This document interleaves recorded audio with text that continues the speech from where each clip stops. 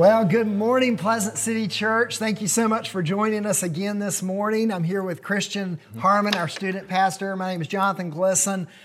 We matched today, buddy. Look at Isn't that. that exciting? Look at that. Our hair is getting kind of long. Christian, your hair, you need a haircut. Been a few weeks. I need one. We're at the tip, buddy. Like, it's almost, this wave right here is about to crash. Mine actually, I've been putting hairspray in my hair to keep it up. My wife doesn't know about that, so I've been stealing her hairspray because otherwise it just falls on my face. Nice. We're in the trenches with you. We know you're kind of in the same spot, but we're excited about the future. We're excited about what's to come. And we're in the middle right now of a series called Church Has Left the Building. And it's really a series that we talked about last week and that we're going to continue to talk about the next coming weeks. But it's this idea that church is not based on a geographical location or a certain time of the week. Church is not really that. That in fact, through all of this, the church has not been canceled. We've said that almost every week. Right. But that church has just left the building. Because we are the church. And if you're a believer in this room, you are the church. You make up the church. And we did this kind of thing last week, and maybe it was a little awkward for you in your home with your family doing this, but we want to encourage you. If you're a believer in Christ, we just want to declare together with one voice right here at 10 in the morning on a Sunday morning, we want to declare together, I am the church. And so we're going to all say that together right here and right now. I'm going to go 3, 2, 1, and then we're all saying it together. Is that cool with you? It's cool with me. All right, so here we go. 3, 2, 1. I am the church. Man, we are the church. We don't want to just do churchy things. We want to be the church. That's what this series is all about. Yeah, and so we have these next 2 weeks, actually, me and Jonathan were starting to prepare for this message. We came across in the book of Revelation, the 7 churches that Jesus speaks to in the beginning of that book. And so for the next 2 weeks, we're actually going to be going over these 7 churches mentioned in the beginning of Revelation. And this week, we're going to hit the first 5. So stay tuned next week for the last 2. But the thing about this is this requires some intentional thinking, and it's not an easy message. I know, I don't know about you, Jonathan, but for me, this has been a very kind of introspective, deep, thoughtful, and I really had to think about this, and it's an impactful morning, really, we hope for you guys, because I know it's been impactful just preparing for me. And so I challenge you guys this morning, lean in and listen, and we want to listen with our ears and not our elbows, not thinking about who else is in the room, but listen to what God has to speak to you this morning. And a lot of the things we're going to talk about, just as a disclaimer, a lot of the things we're going to talk about this morning are directives for the church. They're directed at people in the church. And if you're not a believer and you're watching this, that's phenomenal. Keep watching and learn what the church is about and kind of these mandates that Jesus has put on the church here. But just know that most of these directives are directed for people within the church. Yeah. So if you have your Bibles, go ahead and turn to Revelation chapter 2. Revelation chapter 2. And it's interesting because Revelation is always known as the book about end things, end times. And really the whole, pretty much the majority of Revelation is about that. But really the first few chapters was really written to the immediate churches there in Asia Minor. And John is the author. He's stranded, he's exiled on the Isle of Patmos, which is a pretty cool place. You've actually had the opportunity to go there, which I think is pretty neat. But he's there alone. And Jesus shows up in Revelation chapter 1. And you have this incredible depiction of Jesus. In fact, it's my favorite description of Jesus. In fact, if you get a chance to go read it, go check it out. And after this, Jesus gets with John and says, hey, I want you to write these words down. We're going to send these letters to these 7 churches. You know, that was interesting. Last week we talked about in Acts 2, it was really the birth of the church. And at the end of Acts 2, you kind of have this state of the union of the church there in Acts chapter 2. And the state of the union is very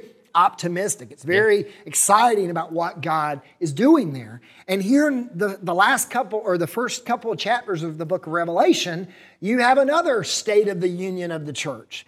And the state of the church at this time is not as optimistic. And that's kind of what you've been talking about, that it is convicting. There's a lot here that's tough to hear. And so we want to encourage you, as we're reading through these, really, where are we at as a church? How would you identify our church? Where do you find us as we go through these churches?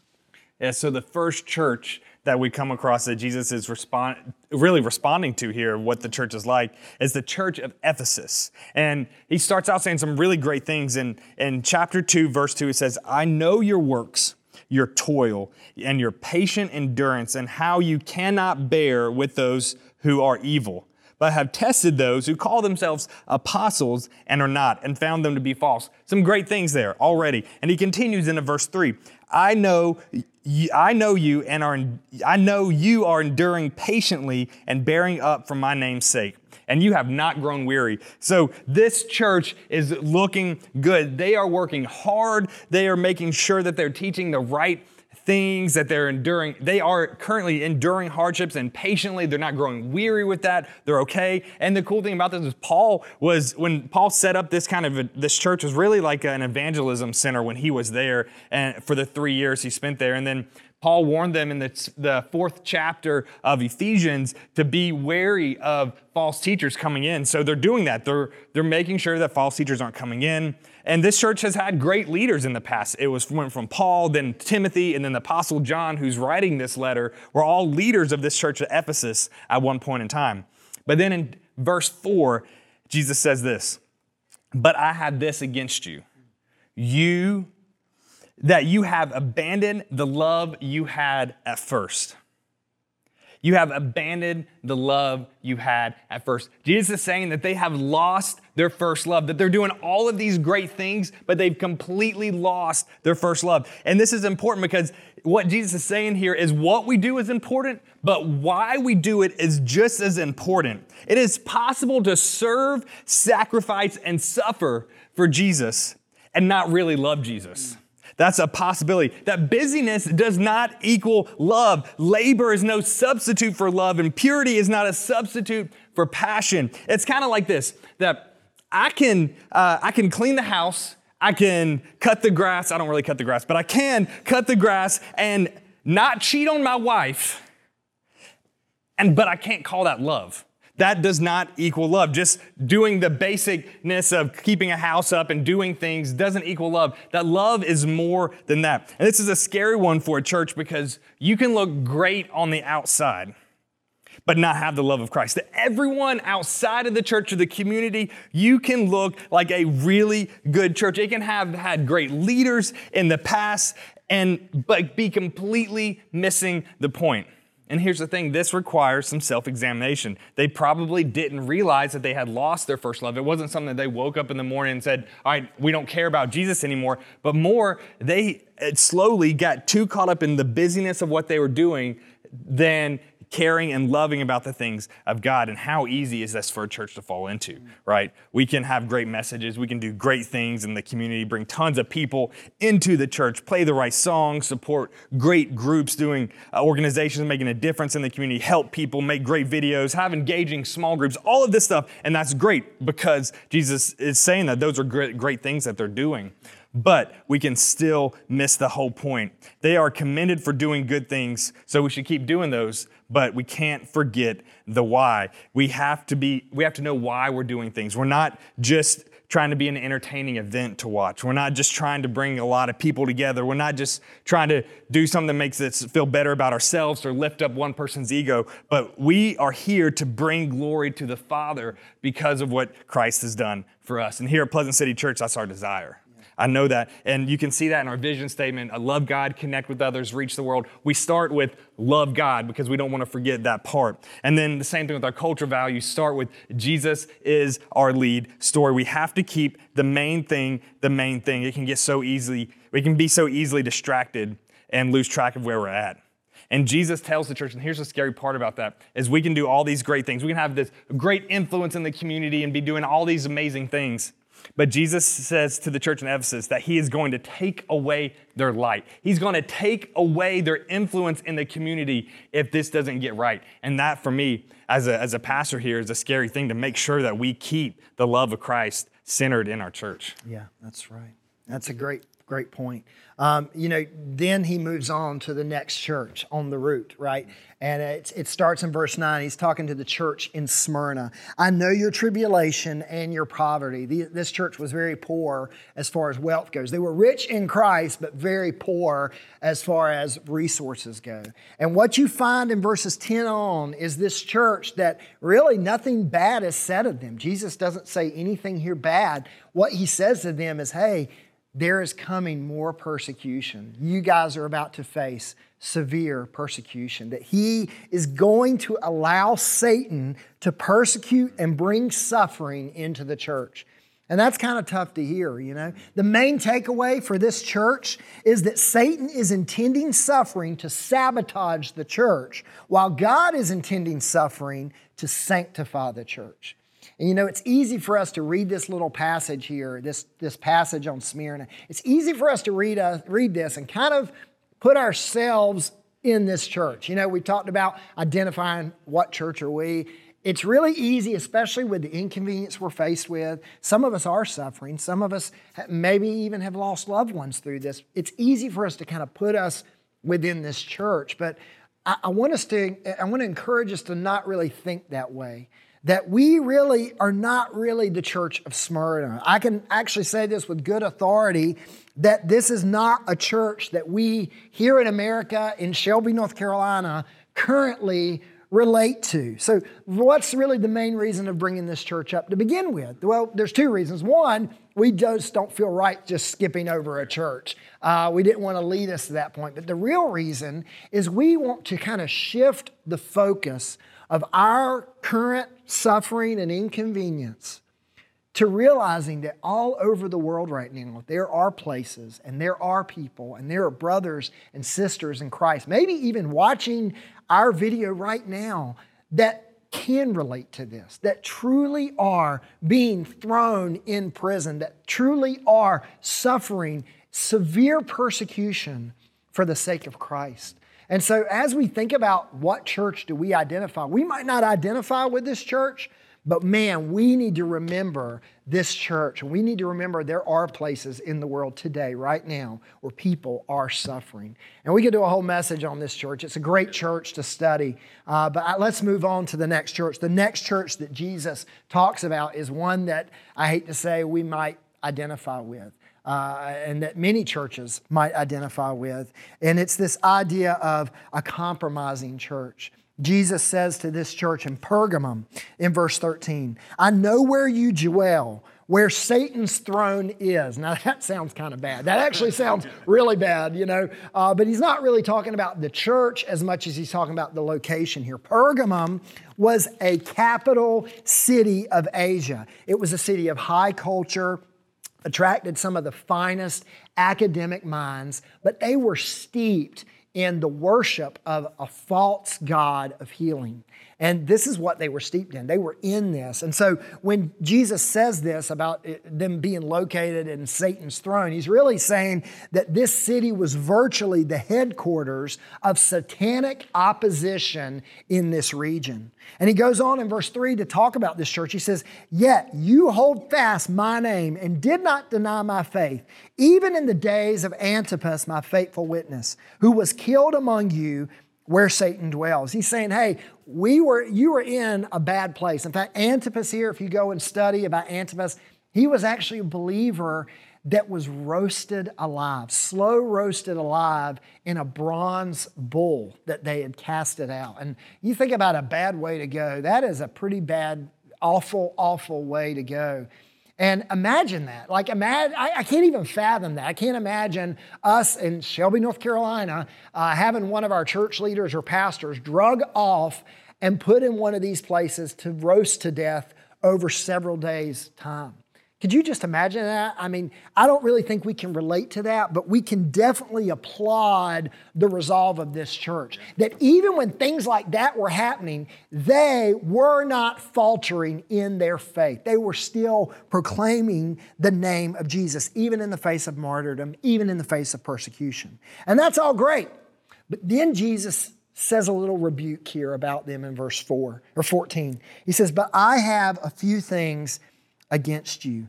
You have some there who hold the teaching of Balaam, who taught Balak to put a stumbling block before the sons of Israel. Now, some of this is like, what is he talking about here? Well, you kind of have to know what he's referring to. He's referring to, in Numbers 22 through 25, the story of Balaam, the false prophet, and Balak, the Moabite king. Balak hires Balaam to curse Israel. And it's an interesting story. You should go read it. There's a talking donkey in the story. It's like Shrek all over again. But it's a great story. It's very interesting. But every time Balaam tries to curse Israel, they get blessed. And they leave defeated. Balaam and Balak leave defeated. They're thinking, how in the world is this happening? We're trying to curse Israel, and they keep getting blessed. So they switch tactics. They say to themselves, if they couldn't curse Israel, if they can't curse them, then they'll corrupt them. And that's exactly what you see in Numbers 25. They scheme up a plan not to curse them, but to corrupt them. And what you see in the people of Israel is this seduction of the Moabite culture begins to influence the people of Israel. They begin to compromise. It's this idea of compromising. And this was the same attack that Satan was putting on this church in Pergamum, a church that compromised and began to tolerate evil, this friendship with the world, participating in the same immoral things that the world was doing. Their teaching was fine. Their teaching may have been right, but they were not living out what they were teaching. You see, heresy is not just teaching the wrong things. It's also teaching the right things and living in contradiction to those things. And Jesus is telling this church, hey, you cannot sustain this compromise. I will not allow this to continue. And he says in verse 16, hey, if you don't change, I will come to you soon and war against with the sword of my mouth. This contradiction of teaching versus practice made them at war with God. What a bad place to be as a church. James 4:4 says this, that friendship with the world is enmity. It's war with God. And our church may be known, I hear this all the time, Christian, of our church is known as a church that teaches the Word. You see reviews on Facebook and Google, and it's very encouraging, as a leader to hear our church is teaching the Word of God. Like I hear that all the time, and I believe that. I do believe we're teaching the Word of God. But it's not just teaching the right things. It's living out the things we are teaching. And if PCC is not doing that, then man, we are no different than Pergamum. Do we entertain things contrary to what we teach? Are we as a church compromising? Wow. So we've hit 3 churches now, and then the next church that we hit is this Thyatira is the correct pronunciation there. It's a tough pronunciation. There's a lot of weird city names here. But in verse 18, this is chapter 2, verse 18, Jesus says to the church in Thyatira, I know your works, your love and faith and service and patient endurance, and that your latter works exceeded the first. Good works, has love, is patient. This is the church that you want to be so far. They were not simply practicing religion. They had love and they were getting better, right? That's something that we always want to do. We want to continually improve. We want to just be okay with where we're at. Jesus says there, your latter works have exceeded your first works. That's great news, good news. But in verse 20, Jesus says they allowed the false teaching of immorality. And I want to be cautious with how I say this because I don't want to misrepresent the Word of God, but I know that there are young ears listening, that people are watching this video with their families and with all different age groups and people there. So I want to be cautious with how I say this. We're going to call it immorality. Read verses 18 through 28 to see exactly what the immorality is we're talking about. Go read through that 18 through 28. And here's the thing. Jesus talks about Jezebel here, and the people would know who Jezebel is, who they're talking about. But the thing is, most likely, they're not talking about someone actually named Jezebel. Jezebel was a Old Testament woman, and she's been dead 1,000 years or so at this point in time. But she enticed the Israelites into adding the worship of Baal to their religious ceremonies. Not considered to be such a great woman. You don't want to be considered a Jezebel. It's not a good name to be called, but he's calling this false prophetess a Jezebel. And this is what happens is this is how the enemy starts attacking. We've had a couple different churches here. We've had Ephesus, and he really distracted them with works, right? So the enemy distracted Ephesus with works. Smyrna was with persecution. Smyrna was doing really well in persecution, but Satan meant that persecution for evil. And we have Pergamum, who had this compromised theology, right? So doing bad things. But here's the thing. If he can't do all that, he starts to attack by allowing immoral acts, or at least tempting people to do immoral acts. And see, here's the thing, you can have all these great things as a church, all these great things again, but then miss it so bad here. And oftentimes this is one of those things that are hidden.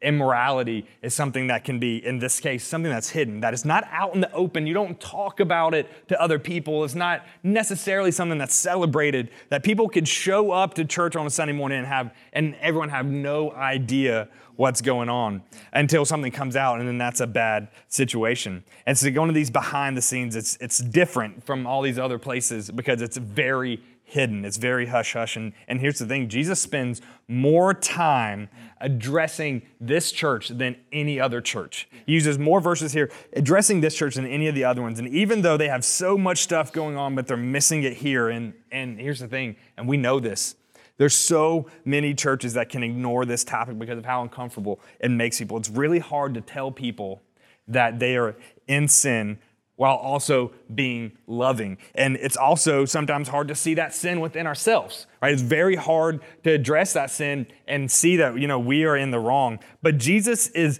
really direct here that not accepting immorality in the church is important to him. That not accepting that is very important to Christ because he spends so much time talking about this in this church. And it's one of the reasons in Warehouse, here in our student ministry, we actually address this every year. We spend at least a few weeks every year addressing this in our relationship series. And it's for this very reason, because it's an important thing to God. It's not something for us just to breeze over because it's a difficult thing to talk about. It's something that we have to talk about. And there's this interesting comparison, I think, that can be taken between the church of Ephesus and the church of Thyatira, right? Ephesus did not tolerate false teaching. This is not something that would be allowed in the church of Ephesus. Ephesus had all the right things, were teaching the right things and doing the right things. But here's the thing, they were lacking love. But Thyatira is actually the opposite here. Yeah. They are growing in love and doing stuff very lovingly, but allowing this false teaching of immorality. So you have to have both. It's not an either or. Yeah. God is not happy with you just getting all the teaching right and not being good over here, or just loving everyone and not getting teaching right. It's not an either or. Jesus is calling out both of these churches, and because it's not okay with just throwing out one or the other. And here's the thing, I do want to remind everyone here that he is specifically talking to people within the church, people who are identifying as believers here in this thing. And here's the deal, guys. There's a harsh punishment to this church. Jesus basically says he's going to make an example out of them. You don't ever want to be made an example. Just never in general do you want to be the person who gets made an example of. But this church, he's saying, basically, he's going to throw them on a sick bed of pestilence and into tribulation and all this other stuff. It's not a good situation for this church if they don't change their ways. Yeah. And then we come to this last church, the church in Sardis, the last church we're talking about today, the church in Sardis. And Sardis was a wealthy city. They were very wealthy. They were into fine clothes. In fact, that was a primary export of theirs. The city was well built. It was an acropolis about 1,500 feet above the valley floor. Just the landscape of this city made it nearly impregnable. And there's a reason I want to share both of these things with you here in just a second. But look at what Jesus says about this church. This is probably, in my opinion, one of the harshest things he says about any church. He says in chapter 3, verse 1, I know your works. You have the reputation of being alive, but you are dead. As a staff, we talk a lot about this, Christian. We talk about just the fear of one day having to close our doors as a church because we are no longer effective in the community. I mean, we see this all over our county. We see this really in all of America right now. Churches closing their doors. They're dying off. And as scary as that is for us to think about as leaders in your church, as scary as that is, Jesus is talking about something that is actually far more scary in this passage. A church that has a reputation to everyone of being alive, but to Christ is dead. I mean, could you imagine the horror of that for just a second, guys? For people to look at PCC, to look at what we're doing in the community, overseas missions, here on campus every Sunday and Wednesday, and our stuff online, all that. They could look at all of that and think to themselves, man, that church is alive, and yet to God we would appear dead. Man, what an awful condemnation to be said about a church. In verse 4, Jesus actually implies that these people that are dead, this church that is dead, they're really like people with soiled clothes, which to them probably resonated because they're a whole group of people that are all about fine clothes.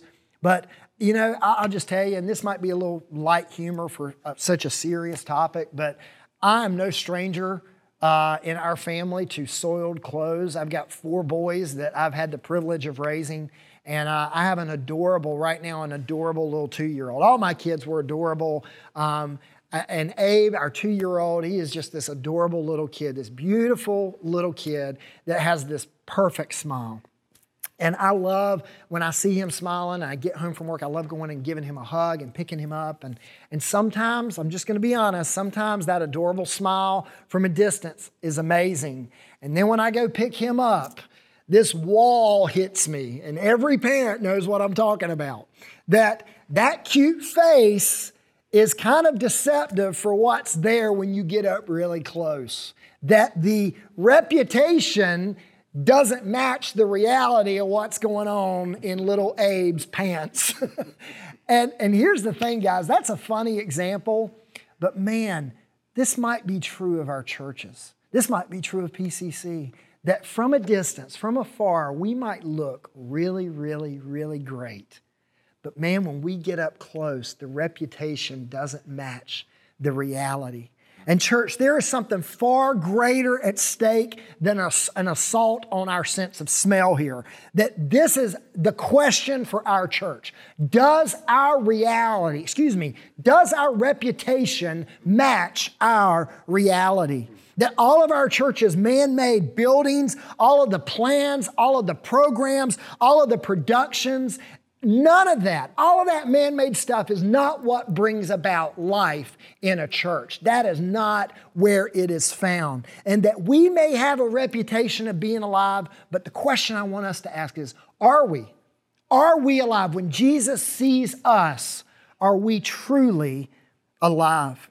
Jesus warns them. In verse 3, he says, hey, if you will not wake up from the dead, I will come like a thief, and you will not know what hour I will come against you. You know, this city that's well fortified, that's up real high, this nice Acropolis, 1,500 feet in the air, there were only 2 times in history where it was taken over. And both times it was taken over, the history books say this, it was taken over because the guards of the city were sleeping on the job. And man, the church here, the church in Sardis, they immediately knew what Jesus was saying when he was saying this. He's saying, hey, if you don't wake up, just like your city was overtaken, if you don't wake up, man, you are going to lose everything that you hold dear. That's a pretty serious warning there in the church of Sardis. And then Jesus closes in verse 6. He says this, he who has an ear, let him hear what the Spirit says to the churches. Now, this is a very interesting thing, a very interesting phrase, because he doesn't just say this, and we haven't really told people this, but he doesn't just say this about the church in Sardis. He actually says this against every single church. He says this at the end of every church he is going to address and has addressed. He who has an ear, let him hear what the Spirit says to the churches. It's repeated over and over and over again. And basically what he's saying is that everyone who has an ear and can hear what I'm saying right now, this applies to you. That it's not just about the first century church and its leaders. That it's not just about even PCC and its leaders. That it has a broader context than that. You know, there was an old preacher that preached through this message, the church of Sardis, the church that appears alive but is actually dead. He preached this whole message, and he preached it like a funeral. He brought a casket in, he put it at the front of the worship center.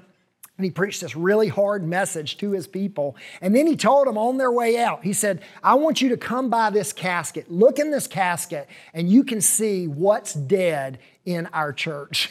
And it was funny because they walked by that casket and he had placed a mirror in the casket. So when they look into the casket, they see themselves. And I'm not recommending this preaching technique, but I will say this. The point is effective. Jesus is not just speaking to the first century church and its leaders. He's not even just speaking to PCC and their leaders. He is speaking to us. Yeah. And so here's the question. Here's the question that we've spent this whole time setting up is, what if everyone in our church looked just like you? I don't mean physically. I mean, which church, if we looked all exactly alike in the way that we thought just like you, and we had the same experiences just like you, we had the same beliefs just like you, which church would we be in if we acted just like you? If we had 700 people coming to church like that, and they were all copies of you, which one would we be? And it just goes back to the statement that we made at the beginning of, I am the church. If I am the church, which one do I fall into? Would we be the church that looks great on the outside but's dead on the inside like Sardis? Or like have we lost our first love like Ephesus? Would we be filled with people who do great things but live in immorality like Thyatira or Pergamum? And that's the question that we need you to ask, what we have to ask of ourselves. And this is what we're going to spend just the next few minutes just talking about. And here's the thing, is we haven't really planned this out of what we're going to talk about. Just we wanted to give you an insight into when we're studying this and we're reading through these different churches, what hit me? What hit Jonathan? We're just going to talk about that a little bit because this is very convicting. Because as much as I would like for Jesus to say, no, if the church was made up of people just like Christian and just like Jonathan, it would be a great church and I'd have nothing to say bad about them. But let's be honest, it's not always that true. Yeah, and I'll just tell you, we came in Monday morning, and I was kind of wrecked after reading this passage over and over again. I didn't really see the church as much as I saw my own inability and my own insufficiency in where the Lord was speaking. And every time we got to that, he who has an ear, let him hear, it was like Jesus was speaking right to me. Guys, I'm going to tell you the one that really has stuck out to me. There's actually a little bit of each one that kind of hit me a little bit, but one that I just want to mention, and you might even mention the same one. We've not scripted any of this part, and you might mention the same thing, but guys, I'm just going to tell you, some of you are in the same boat I am. You grew up in church. You grew up hearing the Word of God. You grew up being a part of the church and going to church and knowing what that's all about, Sunday school, connect groups, whatever. You were a part of that your whole life. And man, for me, when we look at the church at Ephesus, when we look at this church who's lost their first love, man, that just hit me. Like, have I lost my first love? It's like you said, man, I do okay with doing the right things. Yeah. I was doing the right things. I have the right teaching. Like, I know the right things. In fact, I've been studying through the book of Acts in my quiet time, and Ephesus was one of those churches. You actually said this, I think. It was one of the most influential churches for that entire place. And maybe that's true for our church, and maybe that's even true for my ministry. Maybe it does influence people for good and for God's glory. But man, personally, I really feel like I've stepped away from my first love in a lot of ways. And a big indicator of that in my life is just not recognizing a true passion for who Christ is and a true passion for His people. That even through this crisis, man, I have been so focused on me. I've been so focused on how this affects me and how this influences me. When there are people not just dying of coronavirus, there are people dying, entering an eternity in hell. And man, my love for them and my love for Christ should change the way I think and pray for those people. And man, that's where God has me right now, man, just convicting me over the lack of love that I truly have for Him and that I truly have for others right now. And mine's the same way.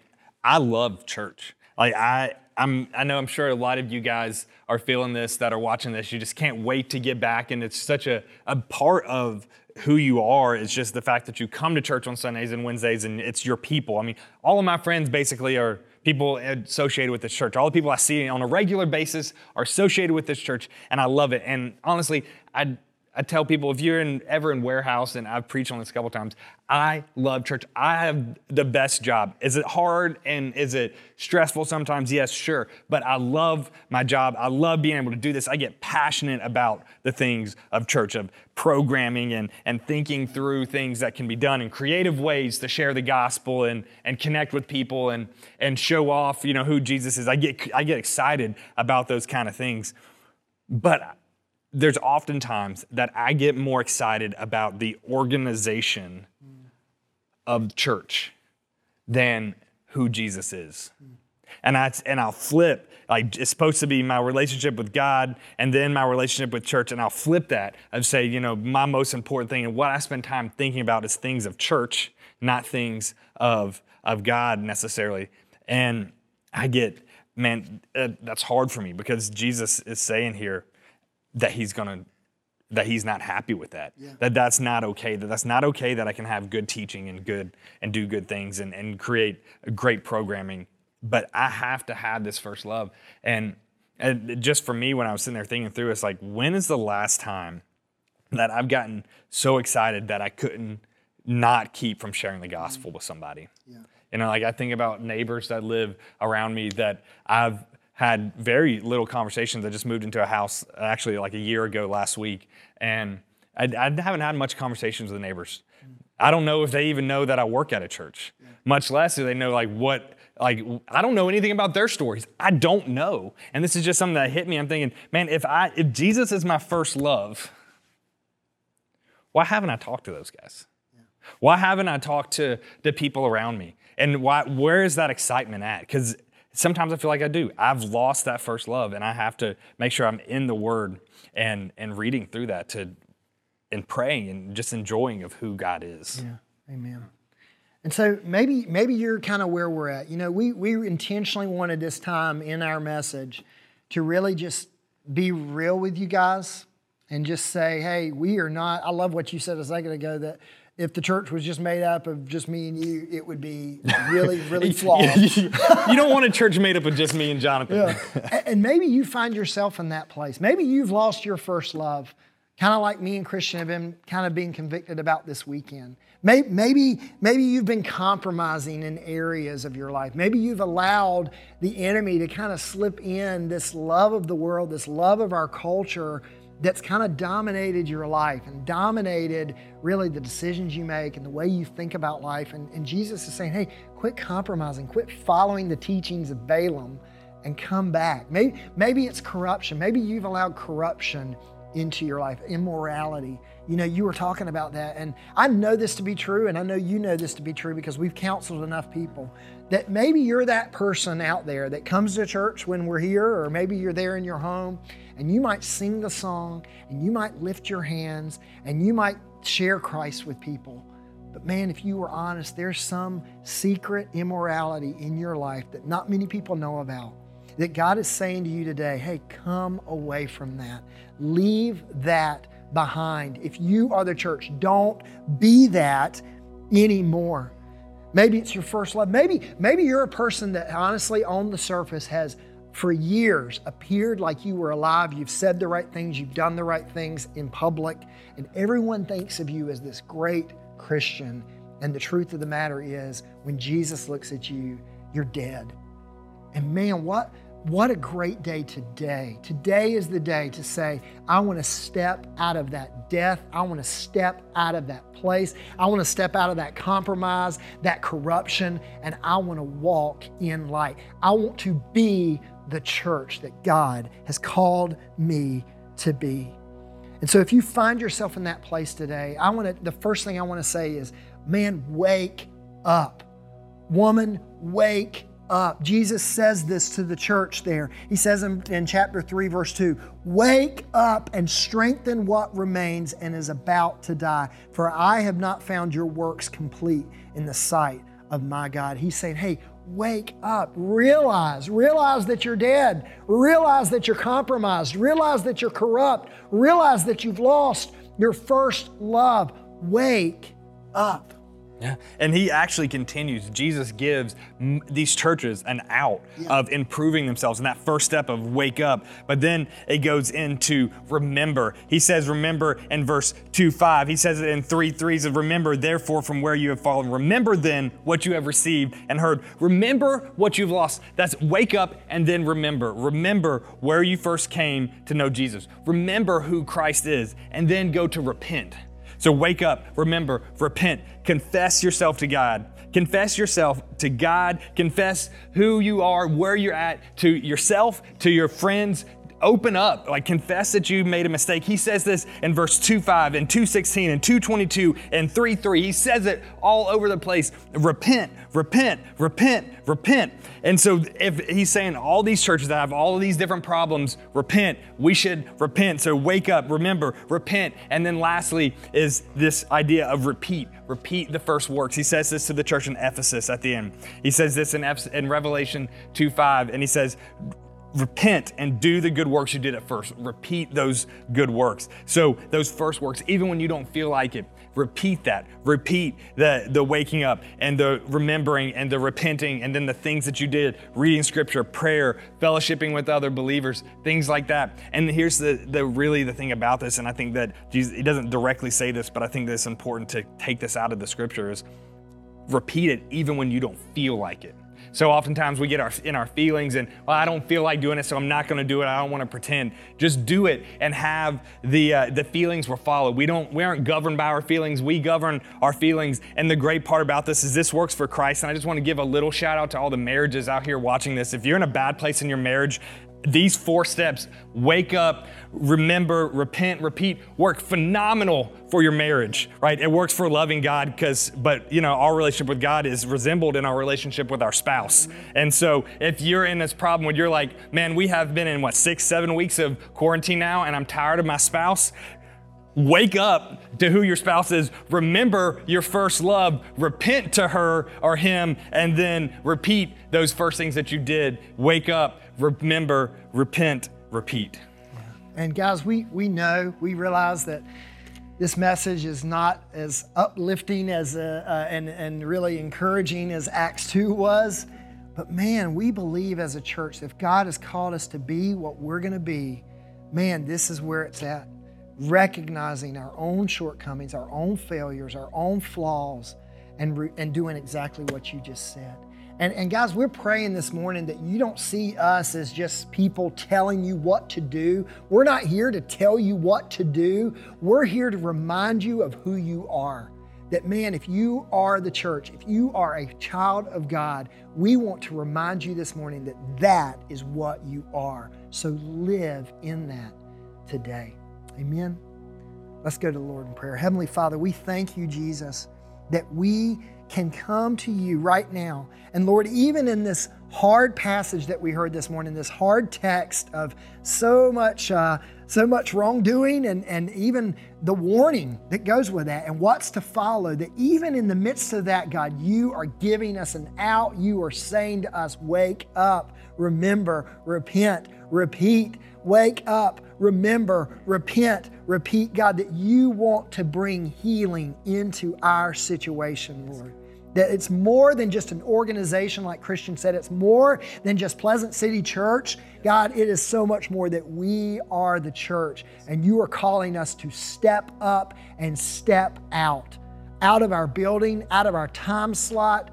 Lord, you want to do great things through us, Lord. And God, we can't do those things if we are bogged down in compromise and corruption and losing our first love and dead and being dead. God, we don't want that anymore, Lord. So God, we welcome you in to our hearts this morning, Lord. We welcome you in to come and heal us of everything, Lord, that is sinful within us, Lord. Help us to evaluate our lives this week and in this message, Lord, and see you for who you are and what you want to accomplish in our lives. Jesus, thank you so much for loving us. And if there's someone here today, Lord, that's tuned in, like Christian said, maybe they're not a part of the church. Maybe they're just trying to figure what this whole Jesus thing is about, Lord. I pray today, Lord, that they would know your love for them, your affection for them, God, that you have a plan for their life, a plan not to harm them, but to bring them into a saving faith with you where they can spend an eternity with you and a hope for today and tomorrow, Jesus. Lord, we thank you for that. And we pray that if there's someone here, God, that they would give their heart to you today, Lord, in their home right now. So Jesus, we thank you for what you're going to do, what you're going to continue to do as we continue to go out and be the church. Lord, we love you in Jesus' name. Amen.